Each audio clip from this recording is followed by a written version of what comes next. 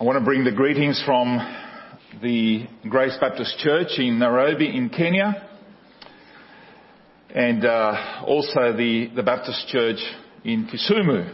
And they allowed me to bring God's Word to them on a couple of Sundays. And I think over here you've also been looked after. I want to thank Wally and Kevin and Ted and Sam. So praise the Lord for God's people and for God's servants who use their gifts to share God's Word. This morning I want to share about the voice of the Lord from Psalm 29. The voice of the Lord. Now, hearing the voice of God is not an easy task. What do I mean by that? For the most part, it's not that God isn't saying anything. The problem is that most of the time we have him on mute. A bit like our mobile phones. We turn him right down. But throughout the Bible, God is constantly speaking to us, but most of us are not listening. Throughout the Bible, he has many servants who share God's Word, inspired by the Holy Spirit. David was one of those who listened to God's voice. He gave us many psalms of what he went through in his life and experience, and we did a whole series on the life of David. He was a man after God's own heart, which means that he listened to God even when God rebuked him for his sins. He turned around and repented. One of these psalms that he wrote is Psalm 29, which is a beautiful hymn of praise to the Lord. And as you might have noticed, as I read it, is that the phrase that is repeated constantly is the voice of the Lord, which occurs 7 times.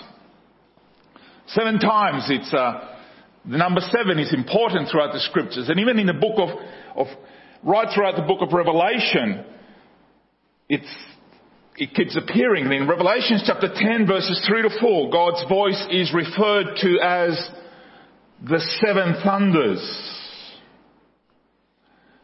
Now, that study in Revelation is for another time, but this morning we will look at this psalm in 3 parts. So firstly, the call to worship from verses 1 and 2.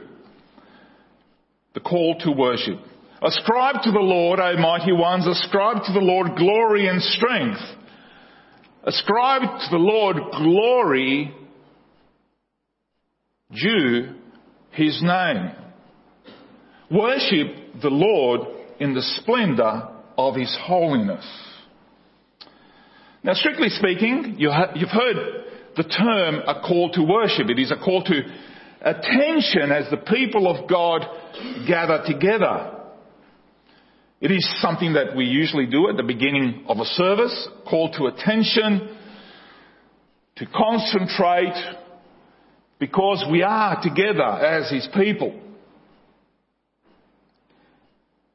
But the preparation, the call to worship should already be happening as you're preparing on Sundays to come. And as you look forward to on the Saturday to come together, you're already preparing your hearts. But when you've got kids, when you've got so many things, when you've got kids, you've got to get ready, and Sunday morning especially, you're stressing about getting here before the benediction. It's not always easy, is it? But in these opening verses, we find a threefold call to worship. And notice how each time it is repeated, something else is added. Yet here, the call in these opening verses is not strictly about the earth, but it's actually happening in the heavenly places. Here, the call goes out to the mighty ones. Who are the mighty ones? The mighty ones are the heavenly beings, the angels, who are most familiar with God's glory. We have that description in Revelations. But we also, in the book of Job, we see how these angels present themselves before God. And this worship is so magnificent that the psalmist describes the angels as worshipping the Lord in the splendour of His holiness. It's a little bit hard for us to imagine what that will be like. But again, we go to Revelations and we see this constant worship that happens, and you get caught up in that. And John, as he describes this amazing image and says, I was there and I felt so unworthy. And the angels and all of them, they worship the Lord. They ascribe the Lord the glory due to His name, because the Lord is due glory. He deserves it. It belongs to Him, to no one else. He will not share that glory with anybody else. He is the only one that is due this glory. One day, perhaps sooner than later, for some of us, we will be there experiencing this worship with the angels, with the saints that have gone before us, with the saints that will come afterwards. For all eternity, we will be worshipping the King of Kings, Lord of Lords. I look forward to that day. I look forward to it. Secondly, the reasons to worship. The voice, let's read these verses again. The voice of the Lord is over the waters. The God of glory thunders. The Lord thunders over the mighty waters. There's that repetition. The voice of the Lord is powerful. The voice of the Lord is majestic. The voice of the Lord breaks the cedars. The Lord breaks in pieces the cedars of Lebanon. He makes Lebanon skip like a calf, Syrian like a young wild ox. The voice of the Lord strikes with flashes of lightning. The voice of the Lord shakes the desert. The Lord shakes the desert of Kadesh. The voice of the Lord twists the oaks and strips the forest bare. That's happening out there in nature. Spectacular. And what happens in His temple? And in His temple all cry, what do they cry? Glory. Glory. In heaven, on earth, the glory due to His name. So in this section of the psalm, we have the reasons to worship God. So I've said that the worship moves from the realms in the heavenly places to the Lord's power and glory, which is displayed all around here. And David is describing this mighty thunderstorm that begins over the waters of the Mediterranean Sea out west of Israel. And you can imagine the sound, because sound over the water actually is accentuated, travels even further. Tell you what, you don't want to be in a small dinghy out to sea when one of these storms erupts. I don't know if you've ever had that experience fishing out to sea and suddenly the skies start getting dark and you either row or you start the outboard and rush back inland because you know it's not going to be pretty. And as it moves inland, the storm breaks in full fury over the mountains of Lebanon, north of Israel, and Sirion, which is otherwise known as Mount Hermon. Now, these mountains to the north of Israel, they still covered, but they were densely covered by the cedars of Lebanon, which were the strongest wood known to them, which they used to use construction and boat building and all of that. It takes a lot of strength to knock over these huge trees, magnificent trees. Yet the Lord snaps them like like a matchstick, like a twig. And we know that here the thunderstorm is not driven by God's anger or by his judgment, but by his majestic power. It moves from the sea to the mountains and the forest, and finally the storm passes out of sight and it travels south to the desert of Kadesh. So all around the land of Israel, the majesty of God is displayed in nature.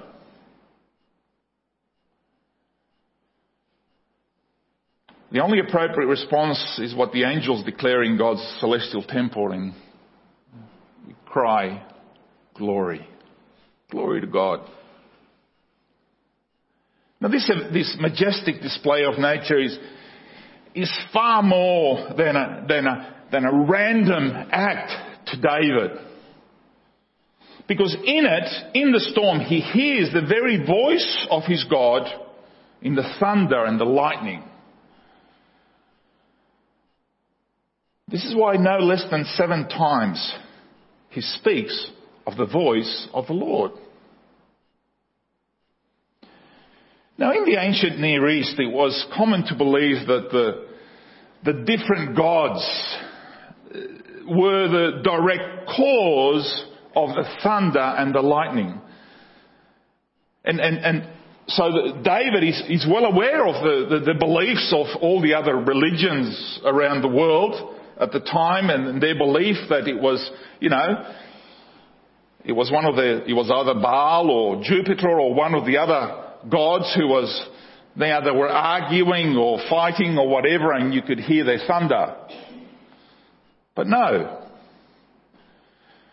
He takes the storm away from their gods and he gives it back to the one who truly made them. This is where it belongs. Not to Baal, not to Jupiter, not to anybody else. To the Lord of Israel. The one and only God, who sounds forth, who directs, who controls the storm. I think today we also need to give back the storm to the one who made it. Because, and now I'm going to talk a little bit about what dangers that we face, particularly in this scientific world that we live in. And whether when we ourselves, because we are caught up in this system, because rather than assign to the voice and the phenomenon of nature, what is happening to God, we assign it to other phenomena, to other circumstances. And by doing that, we're already starting to take away the glory from God. In some ways, it's a bit like the snake, the devil, in Genesis chapter 3. When God speaks, when we hear God's voice, we question and we say, did God really say? Was that really God? Now we do this in 2 ways. First of all, there is the danger of reducing God with science. Reducing God with science. We live in a world where science, if not deified, is spoken of in almost religious terms.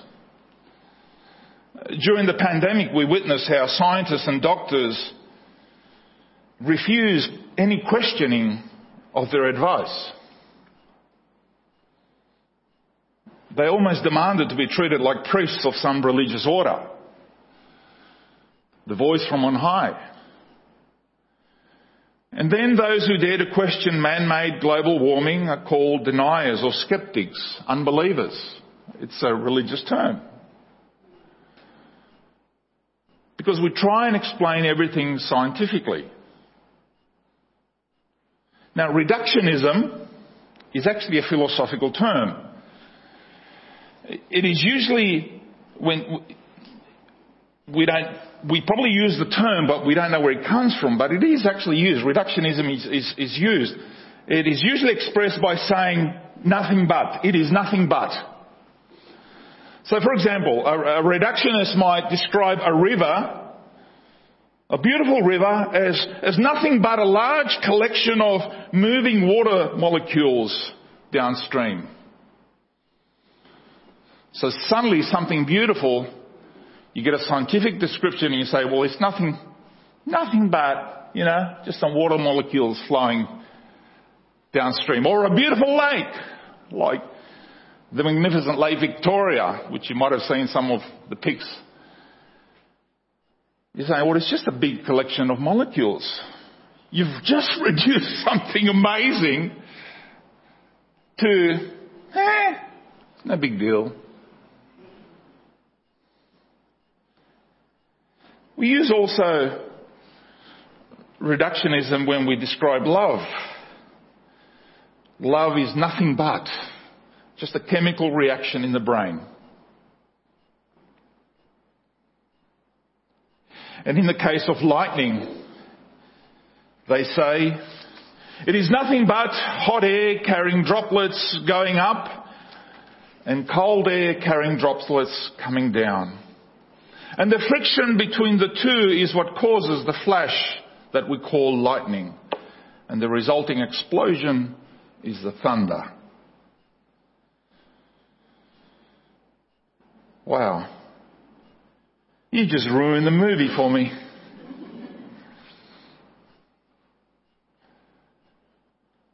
The implication being that nothing that happens in nature is directly caused by God. This is what reductionism does. Let's push that a bit further. The earthquakes, the droughts, the floods have a natural cause of things, is what they tell us. The climate is something that we can control as long as we raise a few taxes, burn less fossil fuels and use less energy. We can control it, they tell us. That's not what the scriptures say. So why are believers getting caught up in this rubbish? Reductionism.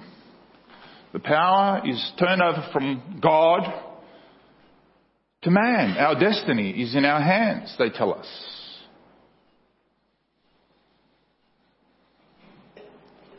For many people, the fact that we are making new discoveries or have found scientific explanations for a lot of things is enough reason to leave God, to push God away from the equation. But that is just as silly as thinking that because you suddenly understand how an internal combustion engine, which is most of our cars, suddenly understand how the mechanics of the internal combustion engine works, that suddenly you never have to ask them who invented it, who came up with the concept, who designed it, who articulated it and put all the parts together to make it actually work in the first place. In the same way, just by simply understanding the workings of nature does not give us the right to rule God out or to diminish His power and His glory. For us, God remains the first cause, the ultimate cause, and in between, the sustainer of all that is happening. He hasn't surrendered the steering wheel to us humans. It's not going to happen. He's still in control. He's still on the throne. Which leads us to the second danger, the danger of depreciating God's majesty. We're in the month of June, and for those listening overseas, perhaps you don't know that in Australia the financial year ends on the 30th of June. Then on the 1st of July we start the new financial year. It's tax time, and everybody starts to getting their tax in order. Those who have properties or investment properties understand, or do accounting, they understand the term to depreciate. It basically means that things lose value over time. In this psalm, there is a call to hear God's voice in the lightning and the thunder. In that, we don't want to lose appreciation. We don't want to depreciate His majesty, His greatness. This is another danger in modern religion, in modern faith. Because we tend to depreciate God's majesty as we appreciate God's closeness. Let me explain. When we stress our closeness to God, we can suddenly lose sight of His majesty. So today it's pretty common to think of God as a friend, always at your side, your buddy, your pal, with whom you can talk in a familiar way. A very personal God, someone who you can enjoy intimate fellowship with. He is our best friend and the one with whom we can bring all our troubles. Don't we sing, what a friend we have in Jesus? And we certainly see that aspect in the scriptures. It's there, yes, I'm not going to deny it. It's certainly there. But the danger is that of forgetting the majesty of God and making Him too much like ourselves. And soon we make a God after our own image, rather than us being made in the image of God. We lose His majesty in doing so. There was a song that came out a few years ago. I don't know if you remember. What if God was one of us? What if God was just a stranger on a bus or something, wasn't it? The danger is that God becomes something too small, someone too small to solve our problems. And suddenly our faith is also depreciated accordingly. And our worship suddenly becomes mechanical and lifeless. We've just depreciated God, His word, His demanding statutes and what He expects from us. Did God really say? What we need is a balance in worship. I must admit, I do love thunder and lightning. The sudden flash of lightning and the great clap of thunder at night is, spectacular. I really get caught up and carried away in the display at the distance and just bang and all of that. And I just want to get my camera and see if I can capture some of those flashes of lightning. And there are two elements in my response to the voice of thunder. The first emotion is fascination, this joy and excitement that I'm in the presence of something so terrible and yet amazingly beautiful. David in the psalm, he speaks of the mountain being made to skip like a calf in the pasture as the thunder explodes. Even the animals are like they're running, they're going to hide somewhere in order to get away from this terror. My own heart will skip a beat if I was out there. And therefore, while the first emotion is fascination, the second emotion is fear. And I think if you have ever been caught outdoors like a bushwalk, or a trail bike riding, or a bike ride out in the bush and suddenly a storm comes, you really have nowhere to go during a thunderstorm and fear sets in. This is why I prefer to enjoy thunder from under the safety of a roof or just staring at the balcony. I can run inside. During our trip through the Masai Mara on our first day out, it was getting dark, and in the distance we could see on the horizon that the storm was coming in. Dirt roads, beautiful sight, and you could see it.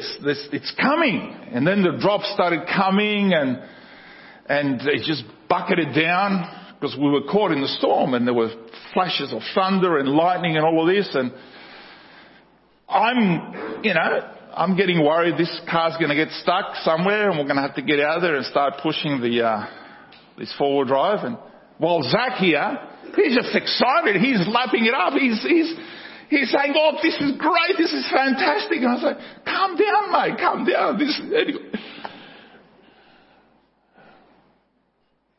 No fear.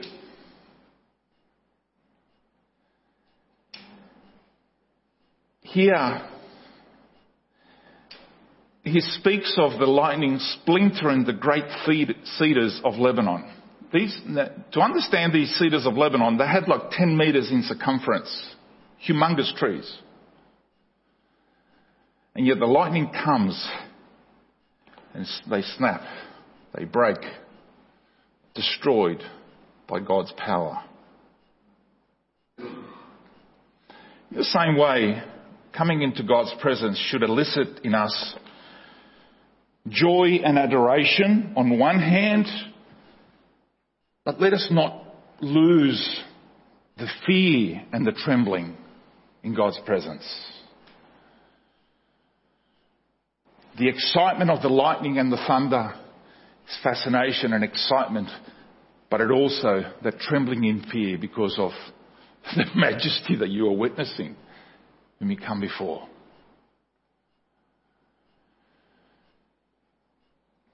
We might find it easier to feel the majesty of God's voice when we hear it in the great clap of thunder.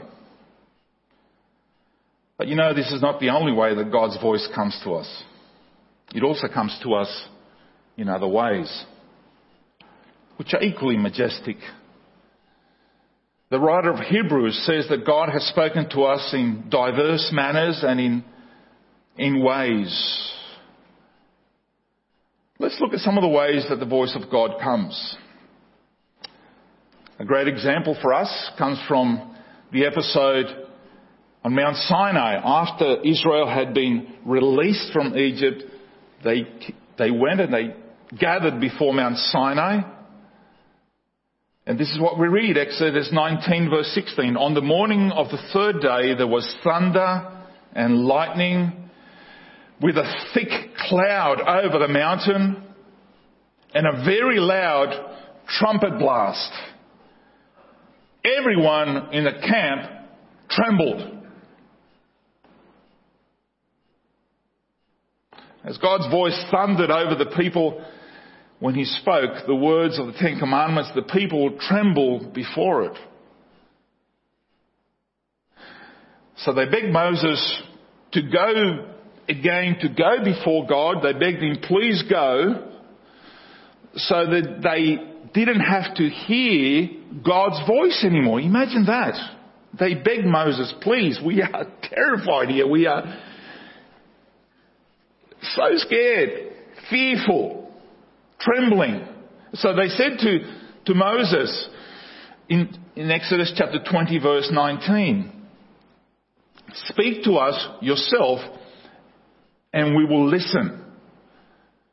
But do not have God speak to us or we will die. That was fear. That was fear. Well, let's not lose sight of who God is, right? So they preferred a mediator, somebody to go in between so that they didn't have to feel, understand, be terrified by God's voice. So the voice of God came in a powerful thundering to Israel at Sinai, but he came to the prophet Elijah in a different way. In 1 Kings 19:12, After the earthquake came the fire, but the Lord was not in the fire. And after the fire came a gentle whisper. And when Elijah heard it, he pulled his cloak over his face. You see, when God has your full attention, he doesn't need to scream, as Elijah found out. When everything went quiet,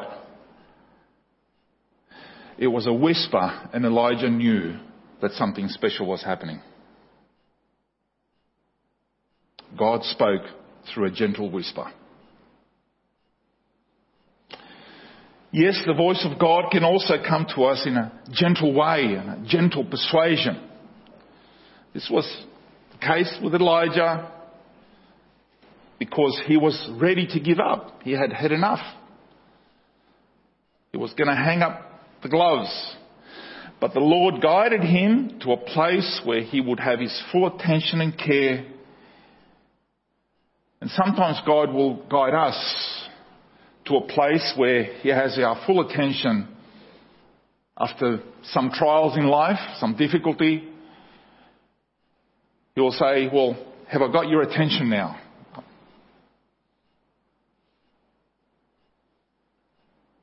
And this is why he is called the God of all comfort. And his voice can comfort us when we need it most. He encourages, he consoles, and he promises to be with us. And he says what we need to hear to help us through the hour of trial. Another great example of the voice of God comes from the Mount of Transfiguration. You remember that episode where 3 disciples witnessed something that few human beings would ever have the privilege to witness when they were there with Jesus. And apart from everything else that they saw, this is what they heard. While he was still speaking, a bright cloud covered them, and a voice from the cloud said this: "This is my son whom I love. With him I am well pleased." And then comes that phrase, listen to him. Listen to him. The voice of God. And when God speaks in whatever way, everything in us has to fall silent. Every objection, every rationalization, every voice from the world that is saying, no, this is the way it is, but we have to say, no, this is what the Bible says. This is what God says. I don't care how you explain it. I don't care how many genders you come up with. I don't care how you try and depreciate God's glory or minimalize it or reduce it. Enough of the arguments, enough of the explanations. We tremble in fear, we rejoice in amazement, and we listen and obey. Full stop. And how privileged we are that in these last days he has spoken to us through his Son. How privileged is that? Thirdly, the one to worship, verses 10 to 11. The Lord sits enthroned over the flood. The Lord is enthroned as King forever. The Lord gives strength to his people, and the Lord blesses his people with peace. Once more, as David concludes this psalm, he brings it together on the one who we are to worship. And here we see 2 descriptions of God, who he is. You might have known that might have seen it. It's all over the news. The floods that Australia has experienced have been going on, have been relentless. All our dams are full, the rivers are flowing, It is amazing turnaround in just a couple of years, right?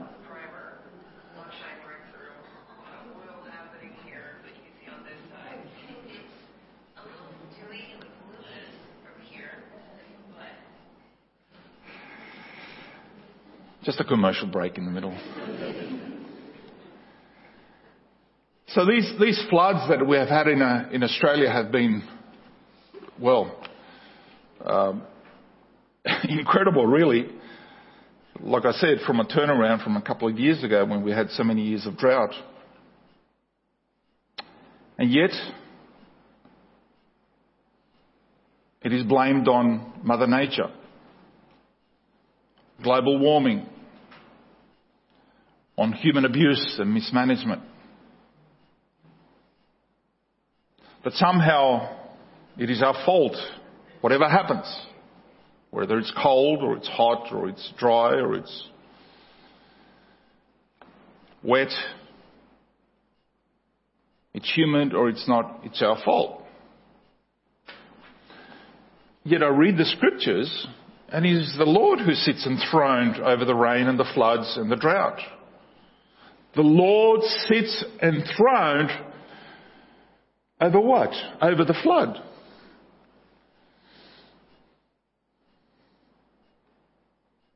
It is the Lord's voice speaking in no uncertain terms for us to come to Him.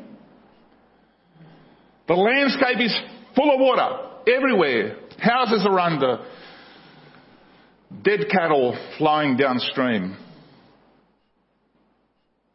God is speaking. But are we listening? Are we listening? Or have we got Him on mute?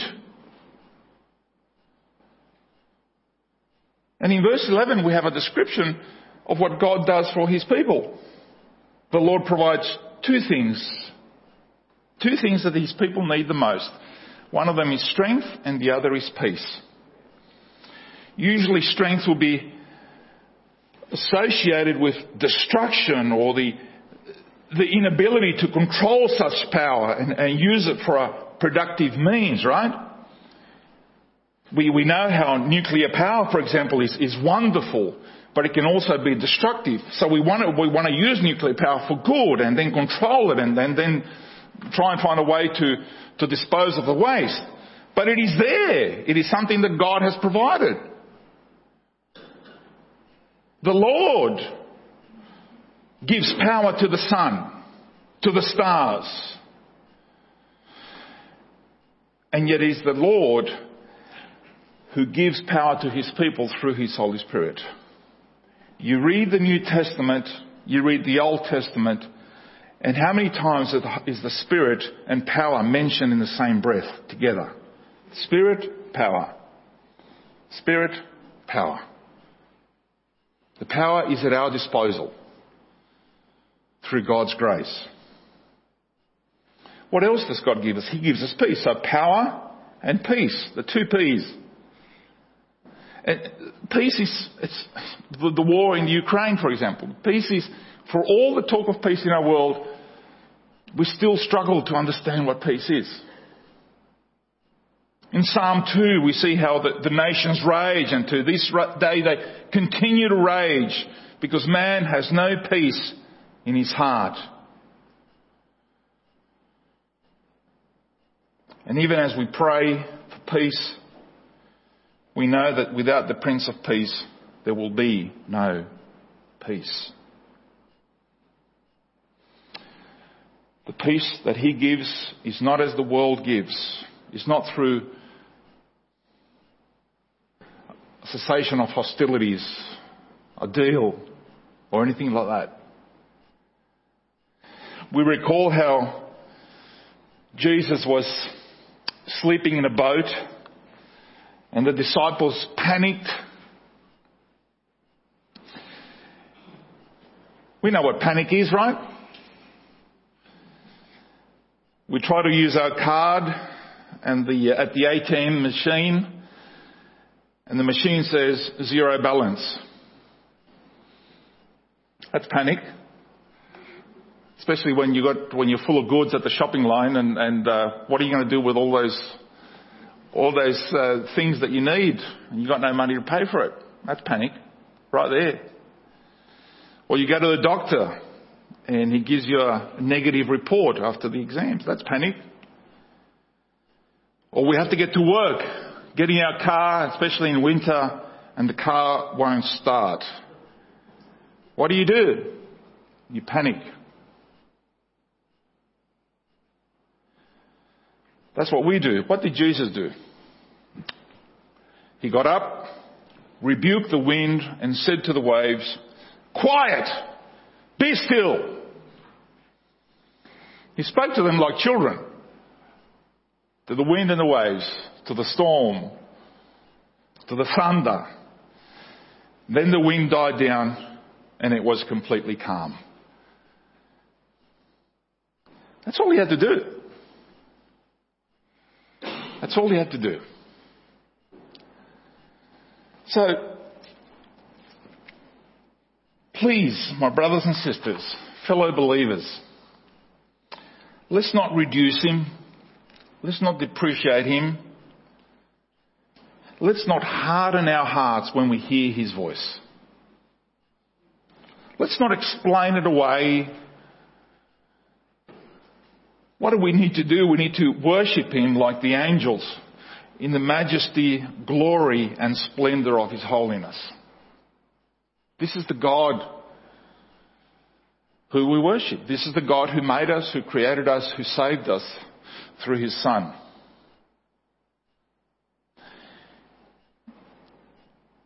And we have an opportunity, however many years that we have on this earth, imperfectly as we live our lives, unfortunately, because of sin, let's get that practice right of what it means to truly worship him. One day our worship will be perfect. Our voices will be in tune. Ted. One day it will be perfect. But we get a glimpse of what perfect looks like. We get a glimpse of his majesty. Open your eyes, open your hearts, and see and be lost in the wonder of what it is to be amazed and tremble in fear before his presence. May God bless us. Amen.